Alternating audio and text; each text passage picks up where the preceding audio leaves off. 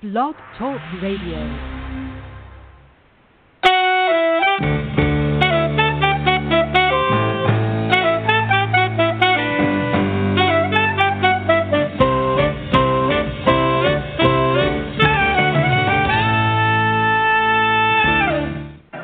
Hi, and welcome everyone to Hallway Conversations on epilepsy.com. My name is Dr. Joe Sirven. I'm editor-in-chief of epilepsy.com, and it's such a pleasure to have you joining us today for our conversation. One of the issues that has risen is always in the world of epilepsy is one about how many people actually have the condition. How many people are having seizures? How many people are having epilepsy? Seems like such a simple question, but the answer is kind of hard to get. We recently had publications that revised the numbers with regards to the number of epilepsy or seizure, or people with epilepsy and seizures in the United States, and this came from our friends from the U.S. Centers for Disease Control and Prevention. So to talk about the latest revised numbers of cases, I'm joined by two folks from the U.S. CDC program for epilepsy. Ms. Rosemarie Kobau, she is team lead for the epilepsy program for the U.S. CDC epilepsy program. And Dr. Matthew Zack, he's a medical epidemiologist also with the epilepsy program. So Rosemarie and Matt, it's such a pleasure to have you both on Hallway Conversations this morning. Thank you. Thank you, Joe. We're delighted to be here. Well, let's kind of dive right into it so that we can kind of get our arms around this latest study. I'll start with you, Matt. Can you tell us about your current work in epilepsy and your role in the field of epilepsy? Yes, I've been a medical epidemiologist at the CDC for many years. In the past 25 years, I've worked at the CDC's National Center for Chronic Disease Prevention and Health Promotion, and I've worked on many epidemiologic and prevention studies of chronic diseases. Over the past 17 years, I've worked with the epilepsy team on population studies of the burden of epilepsy, most recently collaborating closely with the team that Rosemarie heads as a senior medical advisor. Appreciate that. Rosemarie, same question. Sure. So I am a behavioral scientist working with the CDC epilepsy program in different roles for about 17 years now, most recently serving as the program head since about 2012. I've led efforts to expand surveillance of epilepsy in the U.S. I've developed and lead the Managing Epilepsy Well Network, our MU network, whose aim is to advance epilepsy self-management research. I have had the privilege of working with the National Epilepsy Foundation on public awareness and stigma reduction efforts, and I've served on the Georgia Epilepsy Foundation Professional Advisory Board since 1998, and am a past member of the National Epilepsy Foundation Professional Advisory Board as well. Fantastic. Thank you. Rosemarie, how is the CDC involved in the epilepsy community? I think to a lot of folks out there, oftentimes the CDC is considered for a lot of the infectious diseases and some other conditions, but could you tell us how it kind of it's involved in the epilepsy community? Sure. So listeners might be surprised to learn that CDC has been actively involved in the epilepsy community since about 1994. We actually convened our first meeting with epilepsy partners in September of 1994.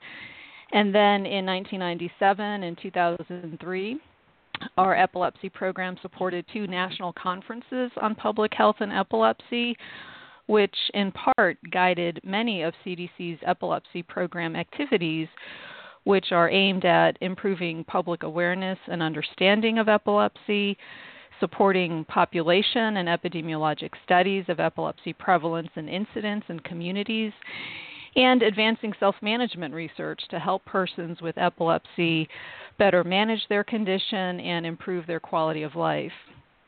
CDC has collaborated with the National Epilepsy Foundation for over 2 decades to educate the public about epilepsy and to support persons with epilepsy and their families as they navigate their epilepsy care. And most recently, CDC was a co-sponsor of the Institute of Medicine's report on the public health dimensions of the epilepsies, aimed at prioritizing public health action on epilepsy. So that's just a snapshot of what we've been working on. Significant, because I think, and it's very nice that people are reminded that is very much with us in kind of the fight, if you will, against seizures and epilepsy. Let me kind of get to the topic at hand. And Matt, I'll start with you. Can you tell us about the latest published findings on epilepsy cases in the United States?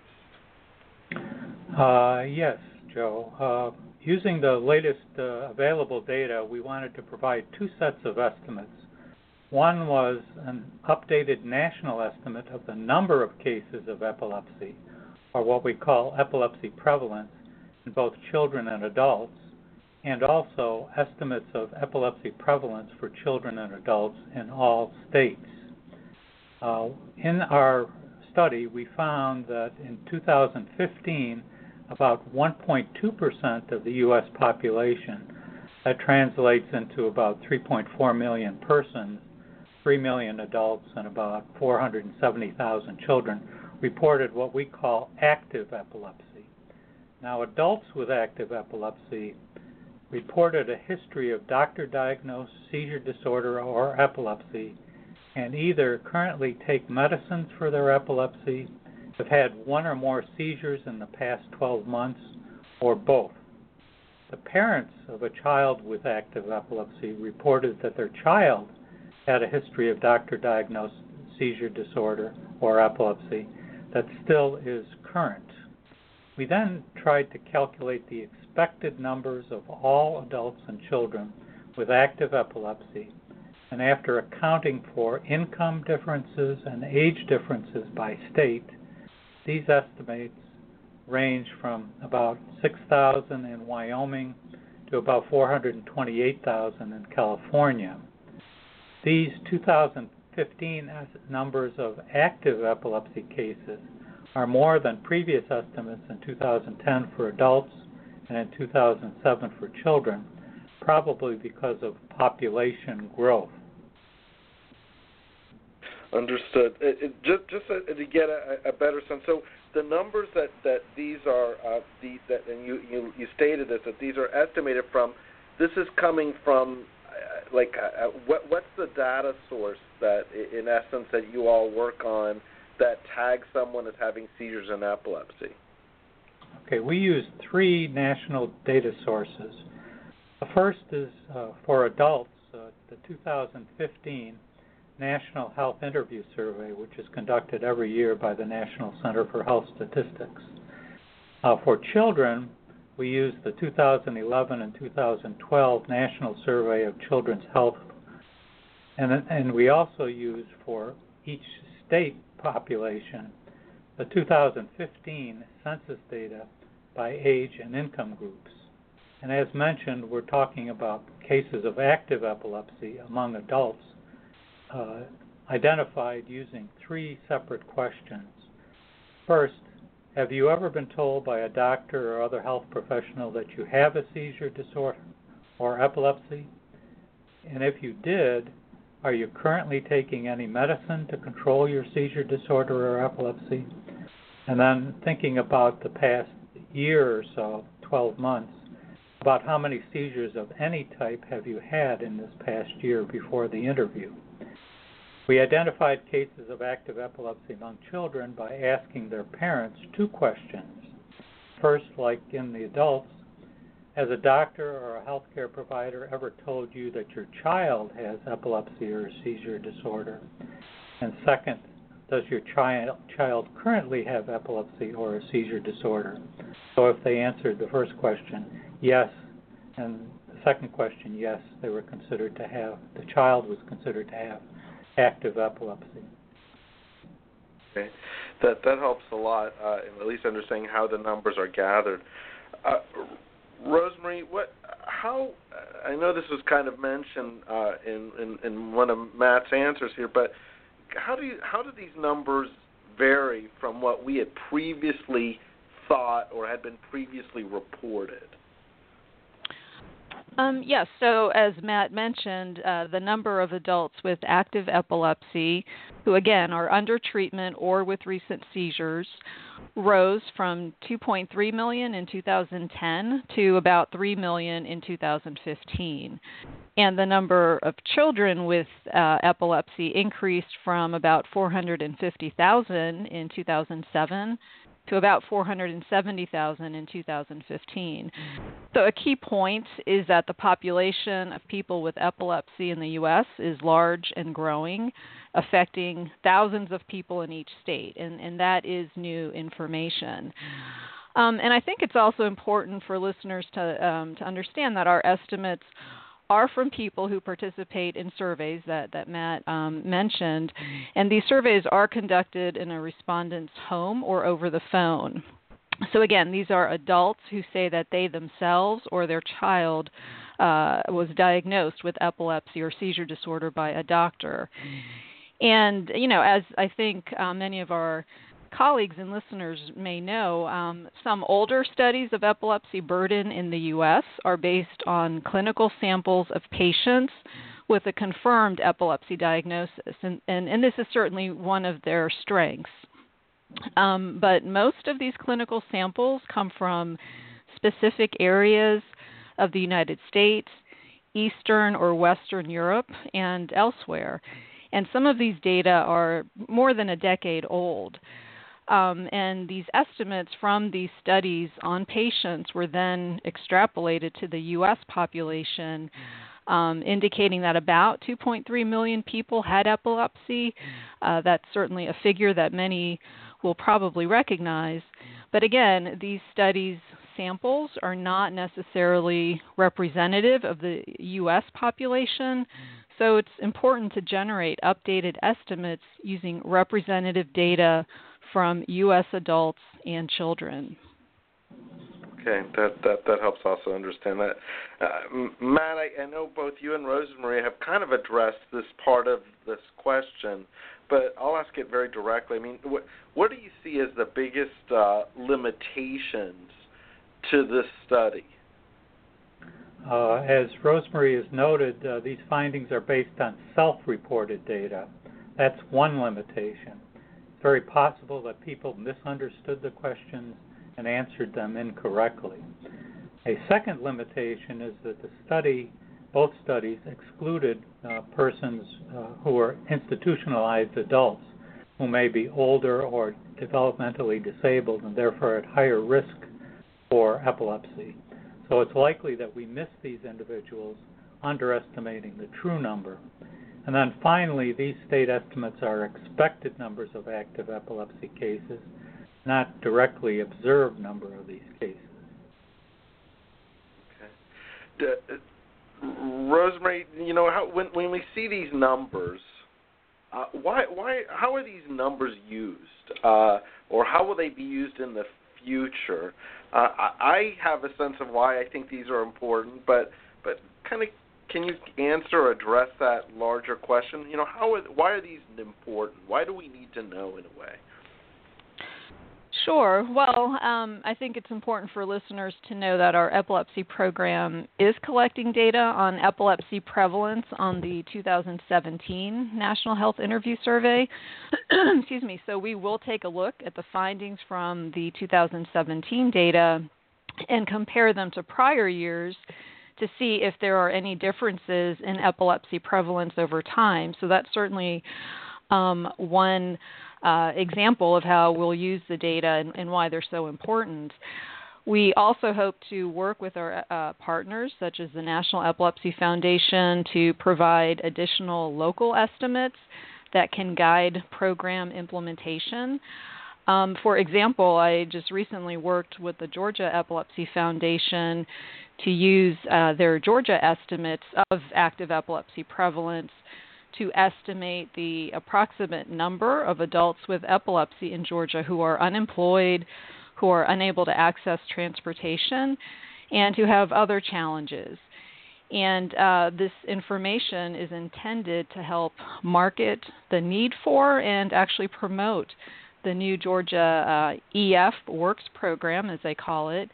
And the EF Works program is aimed at helping persons with epilepsy find employment.